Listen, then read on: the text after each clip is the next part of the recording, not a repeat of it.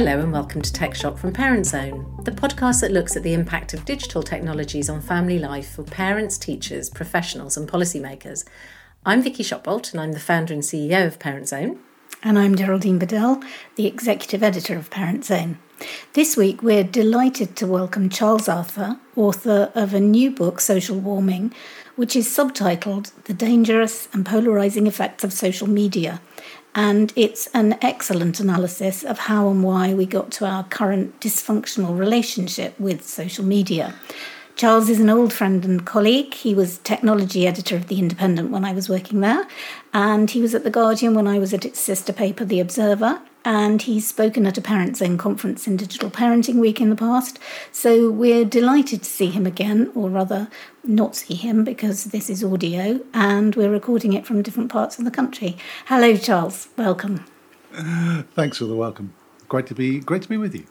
Good. It's a very nice metaphor, social warming, and there are obvious parallels to global warming and the climate crisis. And I wondered if you could kick off by explaining why you decided to frame it like that. Sure. The thing that got me interested in it was I was doing a talk in 2017. I was asked to do a talk about technology and politics. Which one affects the other more? And obviously there had been the election in November 2016 of Trump, which had been decided by really tiny vote margins in three key states, Wisconsin, Michigan, Pennsylvania.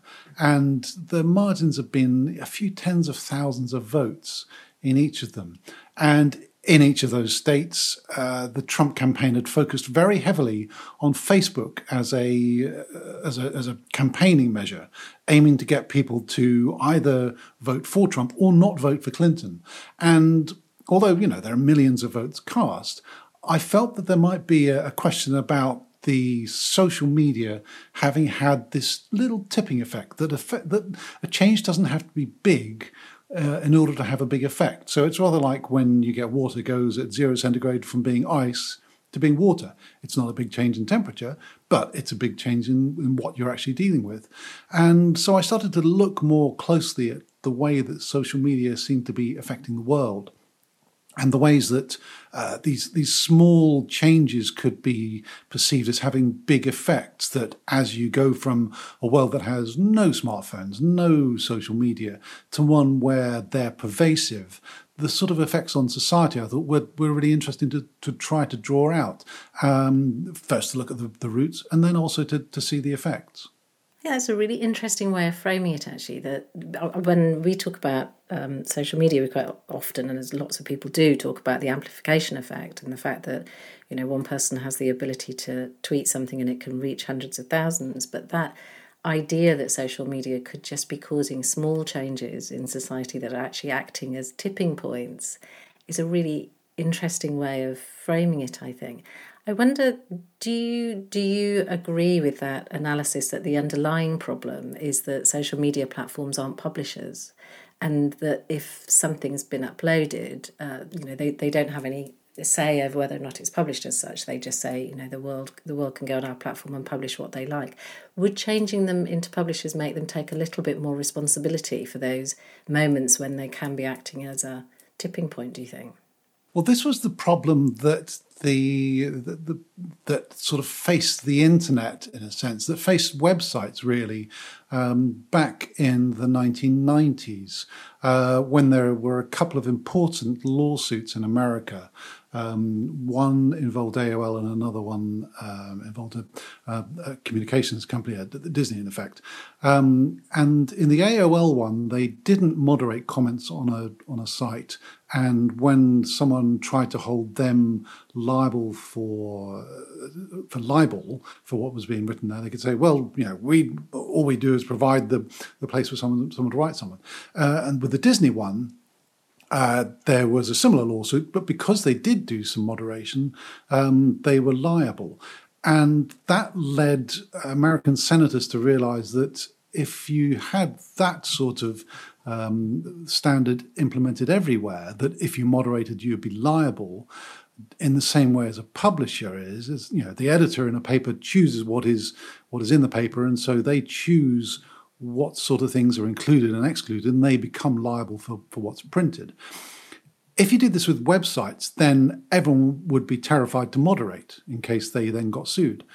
And that would actually lead to the worst outcome, because you'd get pornography, you'd get stolen content, you'd get all of the worst things. So there had to be some way of squaring the circle, of letting websites moderate stuff but not be liable for what's put up there in the first place. And that was solved, if you like, by what's now a sort of fairly famous a bigger piece of legislation that was called the Communications Decency Act, which mostly fell. But what remains of it, in effect, is a bit called Section 230, which allows websites to remove content after the fact if they don't like it, and it's very much in their own choice whether they can keep it or get rid of it. But that they're not immediately liable for what goes up there. And I feel that this is actually a good solution. And the trouble with the publisher option of saying, well, you're a publisher, just like a newspaper, is that there's no way on earth that you could actually get any website that would have sufficient staffing to ever be able to moderate. I mean, YouTube gets colossal amounts of video uploaded every second. And if you had to go through all that before you put it up, well, you just wouldn't have anything functional. And while that might satisfy us in terms of, well, this is great because we're not seeing anything that's libelous or whatever. Actually, it's such a difficult judgment call that you start to think that maybe it would be better just to take the risk and maybe deal with a few lawsuits and let more things go up. And actually, that's probably what would tend to happen. Is that the big organisations, rather as happens with newspapers. Big newspapers can often print things which are in effect libelous, and they just pay a little bit of money to make people who complain go away. So I think you'd see the big websites do the same, and effectively you'd get the same outcome anyway. But Section 230 enshrined it in law, and lots of other countries have chosen the same sort of route. So, the shorter answer to your question, if we just made them all publishers, would it be better? No, it wouldn't. You'd actually just move to a hybrid solution like we have now. On the other hand, it has led to a position where the platforms are able to take the view that if someone's posted it, however libelous or egregious it may be, it should be published. And we'll perhaps go on to talk about the algorithms and what then gets amplified. But could we sort of look at that first of all through the lens of children, because you've written about the tragic case of Molly Russell, and you quote her father saying, "I have no doubt that social media helped kill my daughter." And you're careful to write in a balanced and nuanced way, but I sense you think he's right about that. I should point out that the chapter that you're quoting from about Molly Russell doesn't actually appear in the book. No. I did write that, but for space reasons, we left it out, and so I did do a whole. It's a very good chapter, though. maybe I should put it on Amazon or something as a Kindle, just publish special it separately. It's certainly for children. I mean, I've criticised the big companies, particularly YouTube, down the years, because they all have this bizarre way of treating the world as though everyone is the same until they're 12. That is, they can't use your services. Then they're all the same between 12 and 18, and then they're all the same once they're over 18. And this idea that between the ages of 12 and 18, you can show them exactly the same stuff seems to me a really surreal way of treating the world. That it's chopping us into such sort of blunt chunks, if you like, that it's not how development really happens. And to deal with the Molly Russell question, yes, she was a child who was on Instagram, committed suicide, and it was found that her Instagram feed was full of posts with suicidal ideation, and that she was being suggested more and more of these. And that an email arrived from Instagram sometime after her death, which said, we see you haven't been on Instagram for a while, which is always, of course, distressing. And then it sort of said, and here are some suggested posts for you. And those were, these sort of suicidal ideation things. Certainly Molly Russell's father is very much of the opinion that this was, that her ideations were reinforced by social media. And this is where algorithms come in, that the algorithms are always watching what sort of things you show some interest in and then trying to feed you more, because for them, you being on the service for longer is an ideal outcome. Obviously, they're not very good at understanding what happens if someone dies, and they try to bring them back from the dead, which not even algorithms can do yet. Two huge questions there. One about algorithms, but this other question, which I think is front of many people's minds at the moment, about age ratings, age gatings, and the responsibility that platforms have to make sure that the people on those platforms are indeed the age that they say they are. In the last couple of weeks, we've had the Children's Code come into force in this country, and platforms saying that they've made changes which are not directly resulting from that code, but are interestingly coincidental. Do you think that Children's Code is going to modify online experiences for all users? Is it a good thing? I have concerns about it because it sets the age of a child as 18. So underneath 18, you'll have one experience, over 18, you'd have a different one. Is that too blunt? I'm sensing from what you were saying earlier that probably is, but is it at least a step in the right direction? I think it is. It's definitely a good step in the right direction in making the platforms think about how do they verify who's using them? How do they make sure that these people are not underage? Because I think that it does also require them to make sure that people are over the age at which they're allowed to use the systems, which I think is 12 or 13. It can vary a little. And certainly in the past few weeks, Instagram in particular has put out blog posts saying, oh yeah, by the way, everyone around the world, we're going to try to figure out what age you are, and if we think you're under a particular age, then we're going to limit what your account can do. This is all directly because of the UK's action.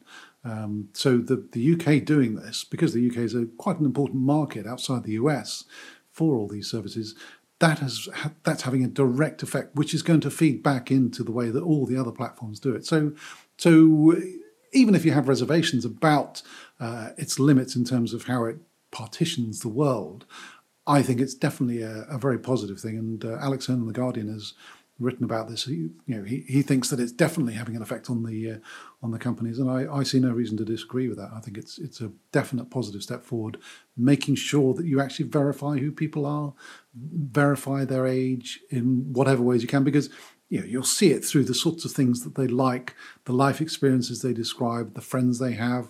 All these are clues to how old someone is. If someone claims to be 27 and yet they're sort of crazy about the youngest Korean boy band and celebrating someone's 12th birthday, then you might actually get a clue that this is not quite the person that they say they are.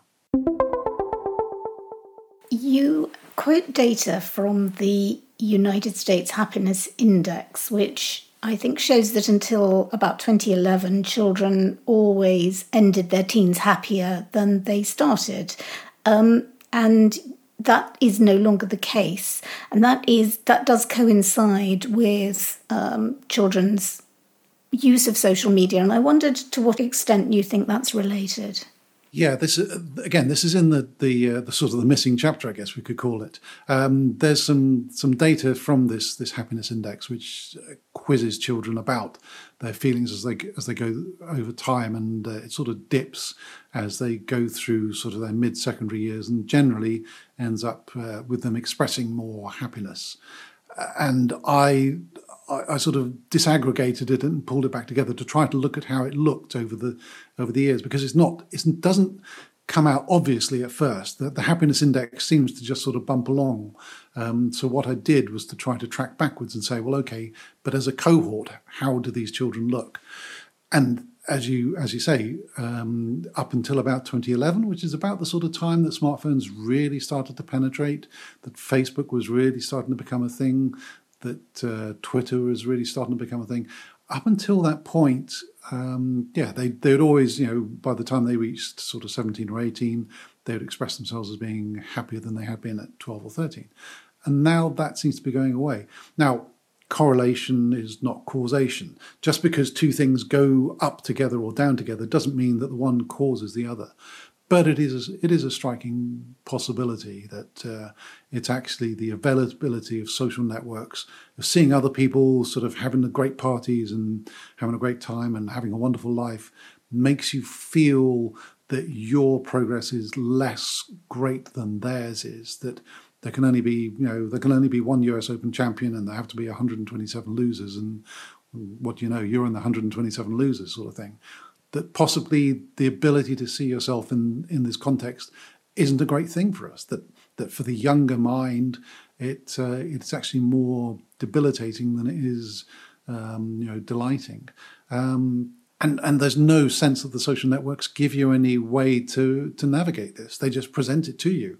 They just feed more of it to you because that's how the algorithms work, that they're much more about, well, what's the thing you seem to be interested in? Successful people, Kim Kardashian? Sure, we'll show you a lot more of it. But that doesn't mean that you're going to be very happy about your lot compared with Kim Kardashian's. I mean, there is one other possibility that I've thought about in the time since actually writing that, which is that the message about the climate crisis, which resonates with the book, that message has also been getting more noticeable. But I feel that in the United States, in particular, that message possibly isn't as loud for teenagers as maybe it would be for someone like Greta Thunberg. So I do suspect that there is a correlation here, and that some more academic research might be able to tease it out. That is quite a... I was going to say quite a controversial position, and I don't think it is a controversial position. I think there are lots and lots of people who are making that connection between social media and children's unhappiness. We did some research with young people about that very question a while ago now, and they were extraordinarily balanced. They said that on the one hand, yes, there were some platforms that could make you feel really miserable if you were already starting to feel slightly miserable. They weren't great places to be, but equally there were places that could make you feel much better, and actually the internet had given them opportunities to cheer up, if you will. And I do, it's terribly easy, isn't it, to say, well, clearly 2011 social media, that's the thing that we connect. I think the same thing happens with screen time. And again, those links are really controversial. One of the things you do is distinguish between girls and boys, which is really interesting because they so often get lumped together in this debate. What was your conclusion about that, and particularly the effect of screen time on their well-being? Yeah, there's lots of studies and data, and as you say, they do tend to lump girls and boys together. They just say, well, here's a whole bunch of teenagers, aged 12 to 15 or 12 to 16, and here's screen time, and here's this graph which goes absolutely nowhere. Therefore, there's no effect. And you have to be a bit more granular than that, because boys and girls do use these systems in different ways. Boys tend to prefer playing video games, and those become their sort of social platforms. They use them, they communicate, while they're in games. They have headsets and they'll be playing shoot 'em ups or whatever, or they'll be doing cooperative things like Nintendo Splatoon, and they'll be talking to each other, they'll be joshing each other. It's a way of meeting, and I know that I've got children who one's still a teenager. I've got another one who's just come out of being a teenager, and that was very much how they do it. For boys particularly, video games are actually a meeting place. They're a way to interact socially. And in that sense, they can be dynamic. They're actually real-time conversations. They're not typing things. They're not dealing with someone who's sort of unknown and unseen. It's actually with people who they know. Whereas for girls, they tend not to be big games players. They tend much more to be I guess you could almost say performative on social media, that it becomes very much as you'd sort of expect. It's a way to sort of say who you're with, to show your status, to sort of demonstrate what you've done, to find your friends, to bond with your friends. And so in that respect, girls and boys use social media or just interact online very differently. And the girls seem to be more affected by it than the boys when it comes to excessive screen use. And the other thing that emerges from all the data that's out there is that there are sort of sweet spots that you get children who are less happy when they have pretty much zero screen time. they seem to feel left out. And then you get a sort of sweet spot where you get a sort of a maximum happiness, both for girls and boys, when they're doing sort of 1 to 2.5 hours a day. And then you get an increase in unhappiness as the screen time goes up. So you have this sort of dip. And as you're going up towards 5, 6, 7, 8 hours a day, which you can see in some cases, these are children who seem to be very unhappy. Now, again, this may not be a causation thing. It may not be that the time spent online is making you happy. It may be that you're unhappy and so you spend time online because there's no one to talk to, you have no friends, all your real friends are online. But again, you have to feel that there's this lack of satisfaction with the real world, particularly among girls, and it's more marked among girls, the unhappiness with excess screen time than it is for boys. Yes, that's the Goldilocks hypothesis, isn't it? Which I think is, it seems very plausible. I mean, the problem for platforms is that they can always use this kind of evidence to say, well, it's not us, Gov, we're simply neutral. And sort of going back to the children's code a bit, you say in that chapter, which didn't quite make it into the book, that in the past we've told parents and children to report to platforms when they come across things that upset them online. But you say, really, you don't think that that's enough because the platforms are not really motivated to do anything about it. Do you think legislation, whether it's the children's code or the online safety bill, is going to alter that without changing the fundamental business models of the companies? Well, legislation always concentrates the minds of these companies wonderfully. It works a hell of a lot better than self-regulation, because with self-regulation they have no interest actually in changing their behaviour so that they do it for the benefit of the users, the wider benefit. I mean, it's what economists call the externalities. If you have a cement plant or something by the side of a river, if you just allow them to dump any old waste into the river, then they're going to do that. They don't care. They don't care that the people downstream don't have drinkable water. But if you fine them mightily, to more than 100% of their revenue every time they put waste into the river, they're going to make very, very sure that they don't put any waste into the river. You alter their behaviour on the externalities through the simple fact of legislation. And that's very much what the social media companies are now coming round to understand, is that in multiple countries, governments are looking at what they're doing and they're saying, well, actually, we don't think you're doing, you're not an unalloyed good. For all the fact that you are enabling, people to organise their Saturday morning kids club, you're also enabling terrorists to organise. You're enabling people to be racist and to, throw out hate speech at people. You're not moderating it well. Therefore, actually, we are going to take some action on this.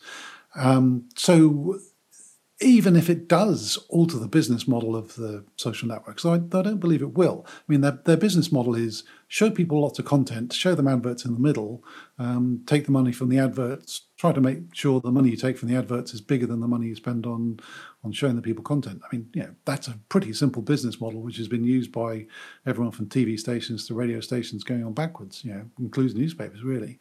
That's not going to change. But what is going to change is going to be the balance between how much do we spend on showing people the content, how much do we spend on making sure that the content we don't want to get shown or that we'll get in trouble for showing doesn't get shown to people, and how do we make sure that we get plenty of money from the adverts even so. That fundamental tension between how much they spend on showing people the content and how much money they get from the ads, that's going to remain. But it seems to be okay for Facebook, and Twitter seems to be just about rubbing by on it. So you have to feel that there's no great risk to them in the near term.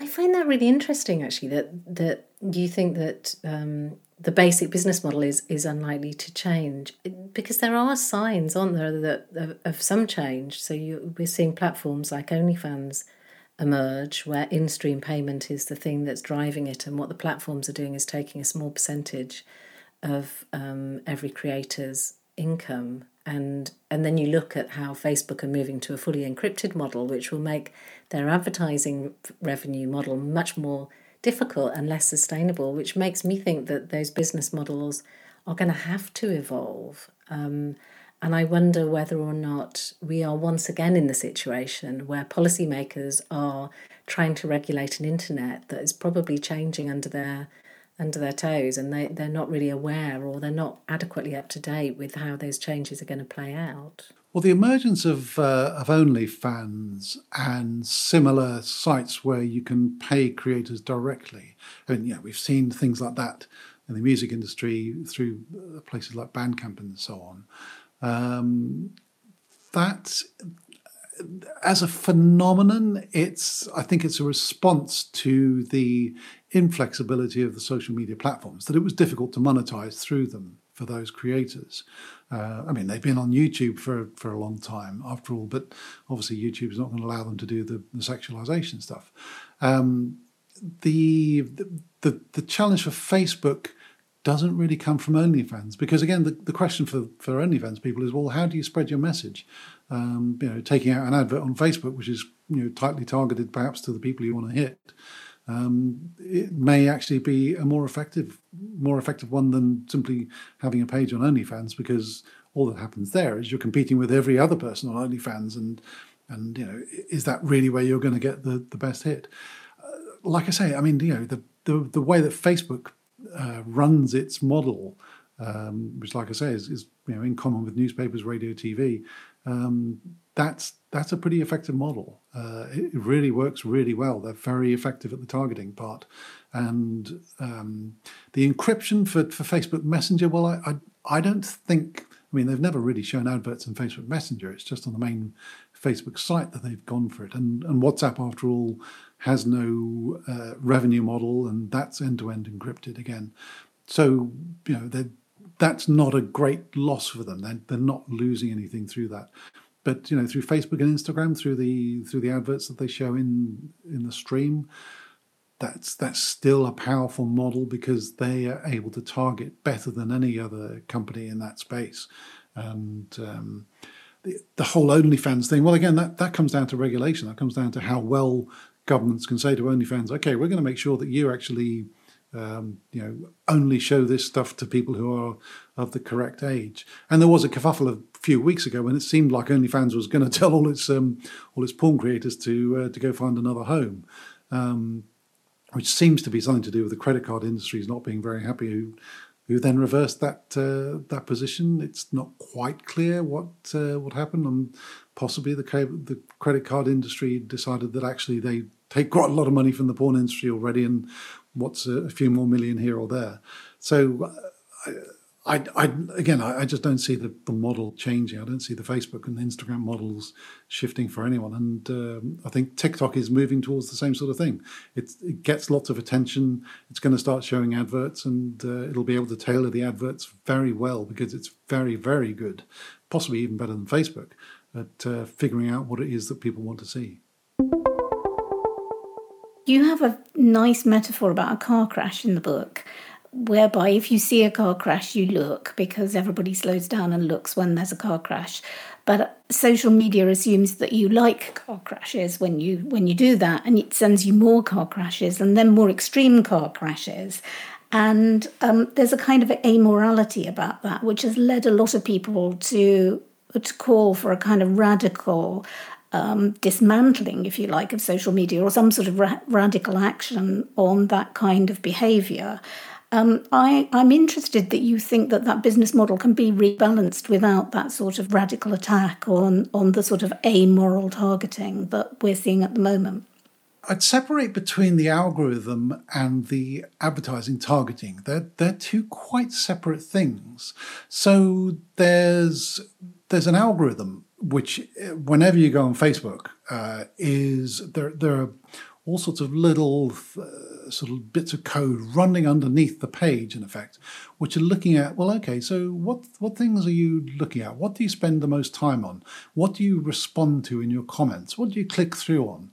And from all those, it's able to build up a profile of what are the things that you are interested in. This may be different from, your declared interest in music or in sports or newspapers or whatever. It's actually, what do you pay attention to? And the algorithm is trying to maximize the time that you spend on Facebook, because if you don't spend time on Facebook, they can't show you adverts. And if they can't show you adverts, they don't get the money. The algorithms aren't actually necessary for the existence of Facebook. When Facebook started out, it just showed the latest thing that people had posted. You chose your friends, and it would show you the latest things. And that sort of model of just showing you stuff that's just been posted is, almost as old as the web itself. There have been web forums around, specialist interest things. If you're into fixing Massey Ferguson tractors or something, you could find a special interest forum where people were talking about fixing Massey Ferguson tractors. No algorithms underneath it. It's not saying, I wonder which version of the Massey Ferguson tractor you're really interested in fixing. No, it just shows you all the things you pick it out. And they could show some adverts in between that. So to those, the algorithm, the attention algorithm is not necessary to Facebook. It's not absolutely essential. Helps it a hell of a lot because it keeps people stuck to it, but it's not actually essential. The targeting of ads, though, is a different thing. That's all about, what are your declared interests? Which part of it comes from the attention algorithm. Part of that does get fed in. But it's also about, how old are you? What do we know about where you live? What car you have? Do you own your house? Are you married, divorced, single, whatever? Do you have children? Are you going to have children? There's a colossal list of little data points that Facebook knows about you, which it gets from credit card companies as much as anything, as well as the data that you tell it about. I think it's a list of something like 96 different data points that you can be mapped out on. And from all of this, it can decide when advertisers come to it and say, okay, we'd really like to hit people who own classic cars, who live in Montana, are divorced, and have an income of over $100,000 a year. Someone comes to Facebook and wants to do that because they think that's their target market. Facebook says, yep, fine, we'll, how many of these people do you want us to show it to? Here's how much it'll cost you. And that's how they do the targeting of adverts. But the targeting of content, the non-advertising content, is very subtly different, and that's very much driven by the algorithm. And whether it would ever tone down the algorithm, the attention algorithm, is questionable, because for the social networks, attention is everything. We live in the attention economy. There's only 24 hours in the day. That's the maximum amount of time you can spend watching things on Facebook. And it's rather like, Reed Hastings, who's the CEO of Netflix, said, he said, well, we see our main competitor as being sleep. There's all these damn people not watching Netflix. In the same way, that's one of the competitors for Facebook, and the other is all the social networks in the world, because the Twitters and the TikToks and the the LinkedIns and not Instagram, I guess, but all of those, they're trying to take time away from Facebook, and time is money in that sense. So it's important to distinguish between the attention algorithm and the advertising targeting, because they're two fairly separate things. That's a really sobering thought, isn't it? That the real competitor to Netflix is sleep. I think that's probably. I know I've sacrificed some of my sleep over the last 18 months watching Netflix. One of the other things that you talk about in your book is this idea of scissor statements, which is quite difficult to say. Can you explain that and how that leads to what you describe as a purity spiral? So scissor statements is actually a phrase that I came across in a sort of little short story by a guy called Scott Alexander, who runs the Slate Star Codex blog. He's a psychiatrist, and it was just a little throwaway idea of his, which was, what if you had a system which came up with statements that will split people into the pros and the antis, whatever the statement is, doesn't greatly matter, but just something that cleanly cleaves people into these two camps, which are completely opposed because they think, no, this is completely wrong, and the other camp thinks, no, this is completely right. The fascinating thing is that you can see them being bred, these statements. You can see them come around and gain primacy on social networks, because the way that social networks, and particularly the way that social warming happens, this is sort of an important prelude. I'll get back to scissor statements, but let me just explain it. So as humans, we have an inbuilt tribalism. It's what helped us to survive when we went through a sort of a pinch in the numbers of living humans a couple of million years ago. You had to be part of a tribe, because the tribe together could do more things than the individuals could. So tribalism is very important. Being thrown out of the tribe is pretty bad news. It could mean that you're going to die. So tribalism, all recognizing that you're in a tribe, recognizing the people who are not in the tribe, is really important. It's very baked into us as a human reaction. Then you have outrage. Outrage is the function by which you show that someone is not worthy of being in the tribe. And when you see the person in the tribe doing something outrageous, like, say, stealing some of the food that you kept for winter, then your outrage at them means that they can be ejected from the tribe if they're found to have transgressed. So outrage is a really important reaction as well, and that's baked into us as well. However, as humans, we've evolved past the point where our survival is at stake if we're not in the tribe. But we still have this reaction built into us. We still have tribalism, and we still have outrage as a reaction. But now it's just done on social networks. So you see it all the time on Twitter. You see people saying it's absolutely outrageous that the government is doing X, Y, and Z, or it's absolutely outrageous that Labour has done X, Y, and Z. If you look around for them, you'll see these outraged tweets, and you'll see the same on Facebook.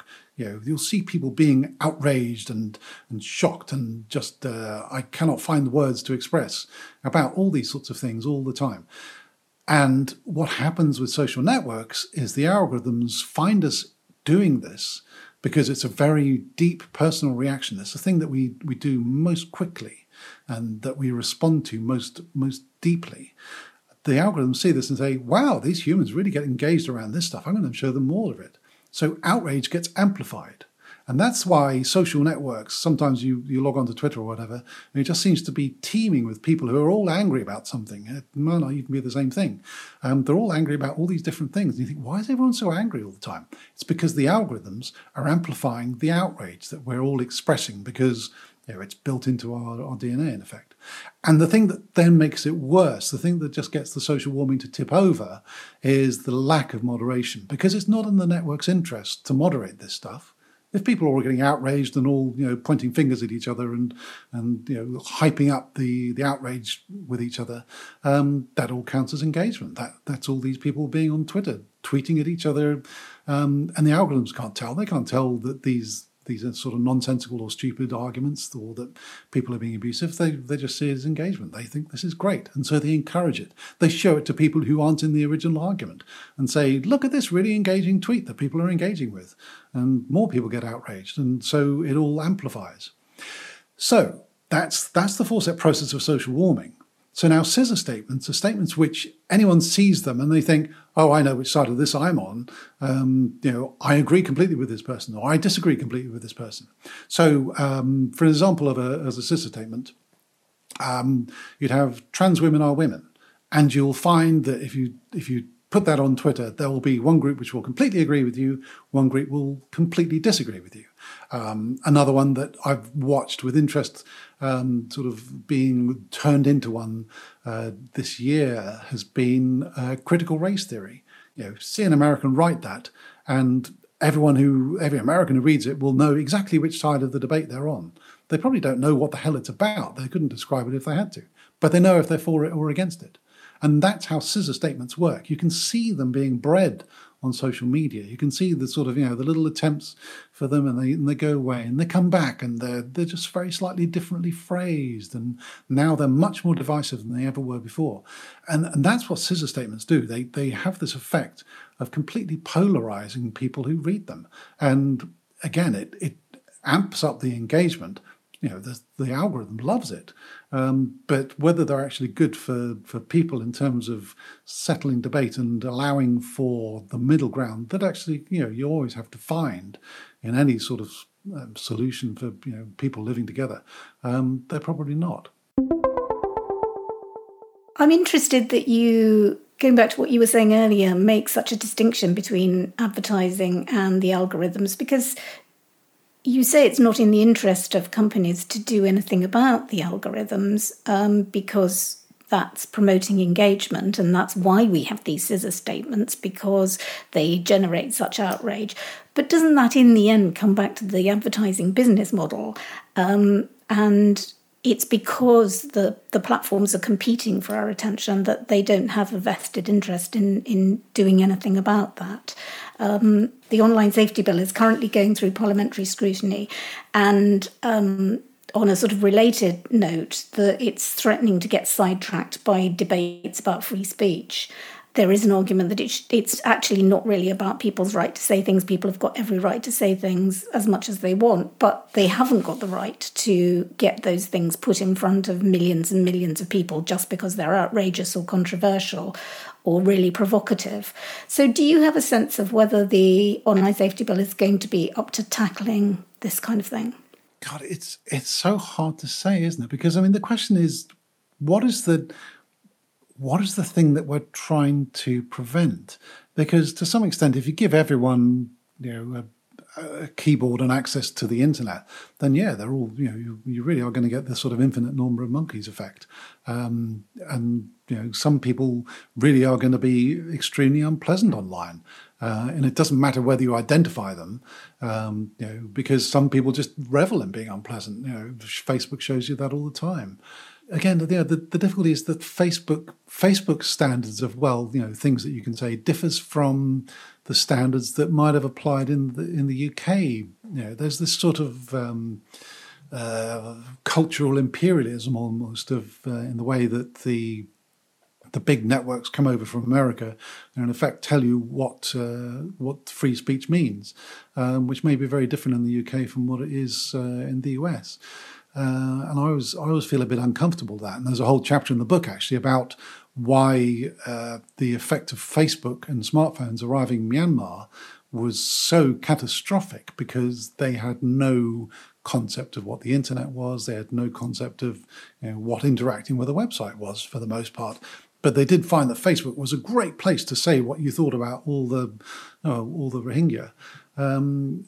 And that was very effective in being able to foment unrest. So can the Online Harms Bill really change the character of Facebook? I mean, it's a pretty big ask. You're asking a company that's got billions of dollars at its disposal effectively to change its character. I mean, it's very much the sort of the frog and the scorpion. Are you really going to trust Facebook to ride on your back and not be not go ahead and just be the scorpion again? Just as a kind of final question from us, I guess, you talk a lot about democracy in the book, and you don't sound very optimistic about what's going to happen if things go on as they are. Do you reach any conclusions about the best way to tackle these problems and maybe turn my pessimism into a little more optimistic future?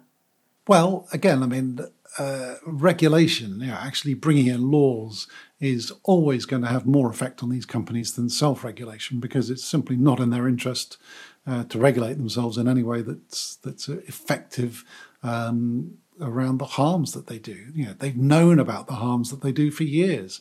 Facebook recognized it in 2016. It had an internal report saying, by the way, our algorithm that sort of recruits people to groups, that's recruiting people to terrorist groups.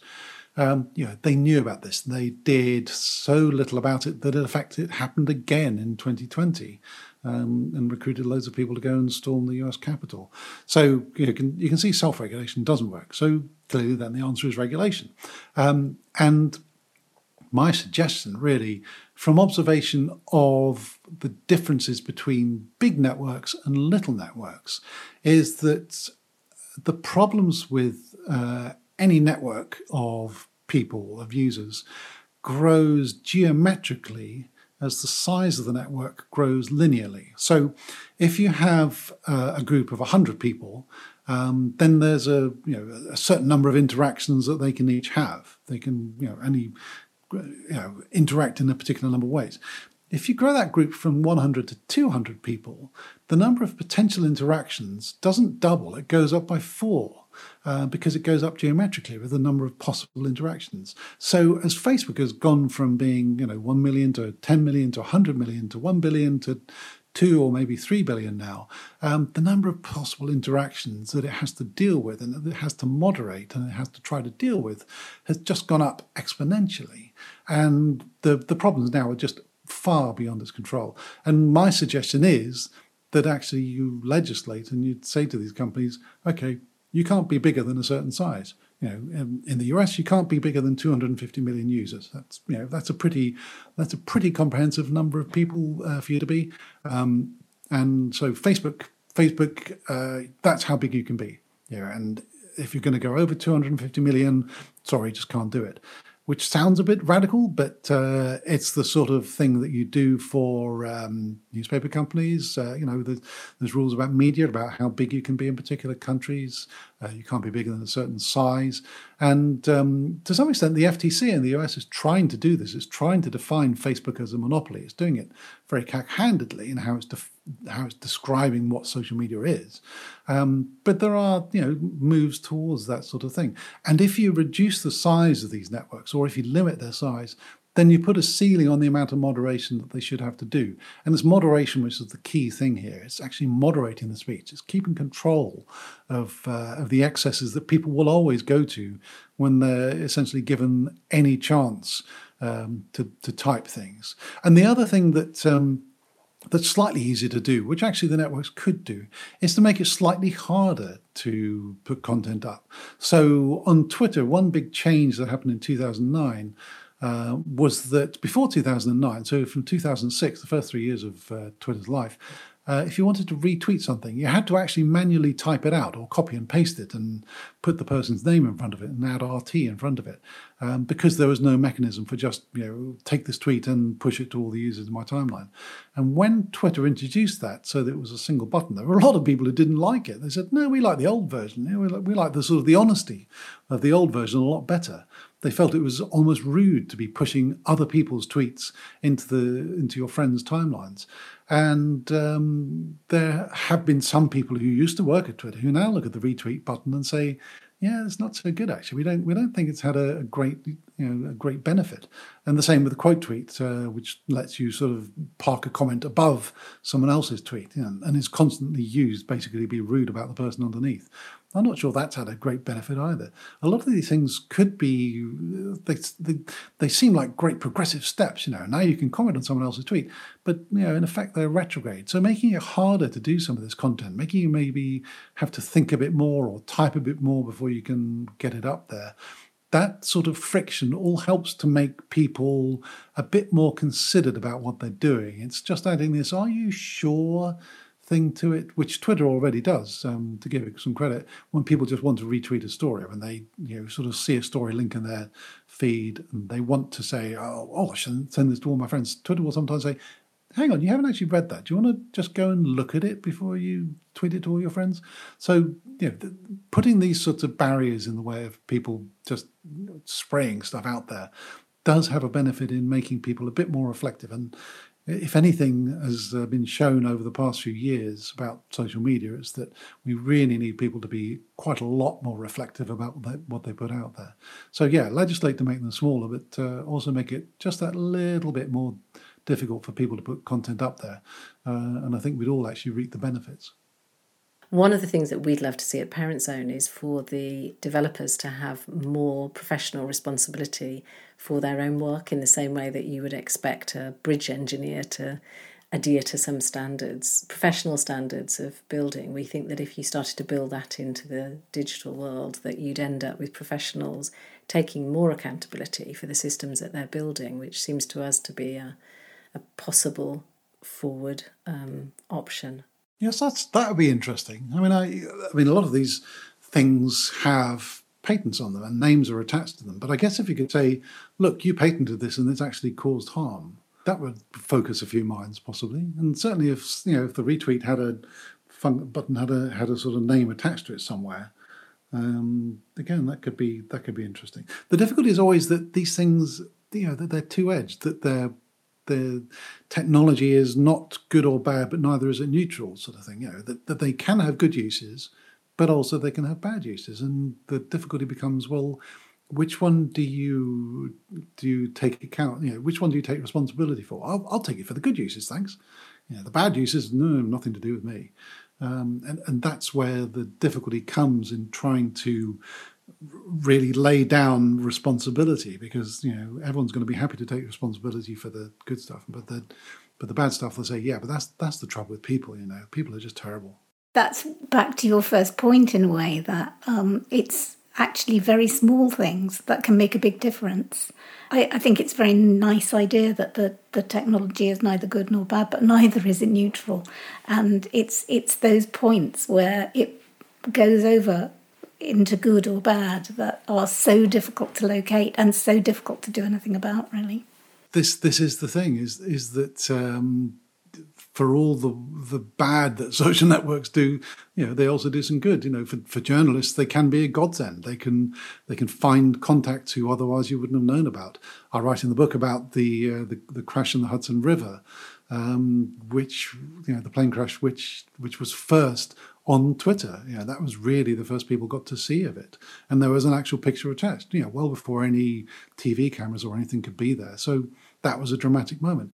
Well, thank you very much, Charles. That was really, really interesting, and we're very grateful that you came on and talked about your book, which is also extremely interesting and which I recommend. Thank you so much. Thank you for listening to Tech Shock from Parent Zone. I'm Geraldine Bedell. And I'm Vicky Shopbolt. Listen to Tech Shock every week on a Monday wherever you get your podcasts. And don't forget to sign up, download, and please do give us a 5-star rating so other people can be helped to find us.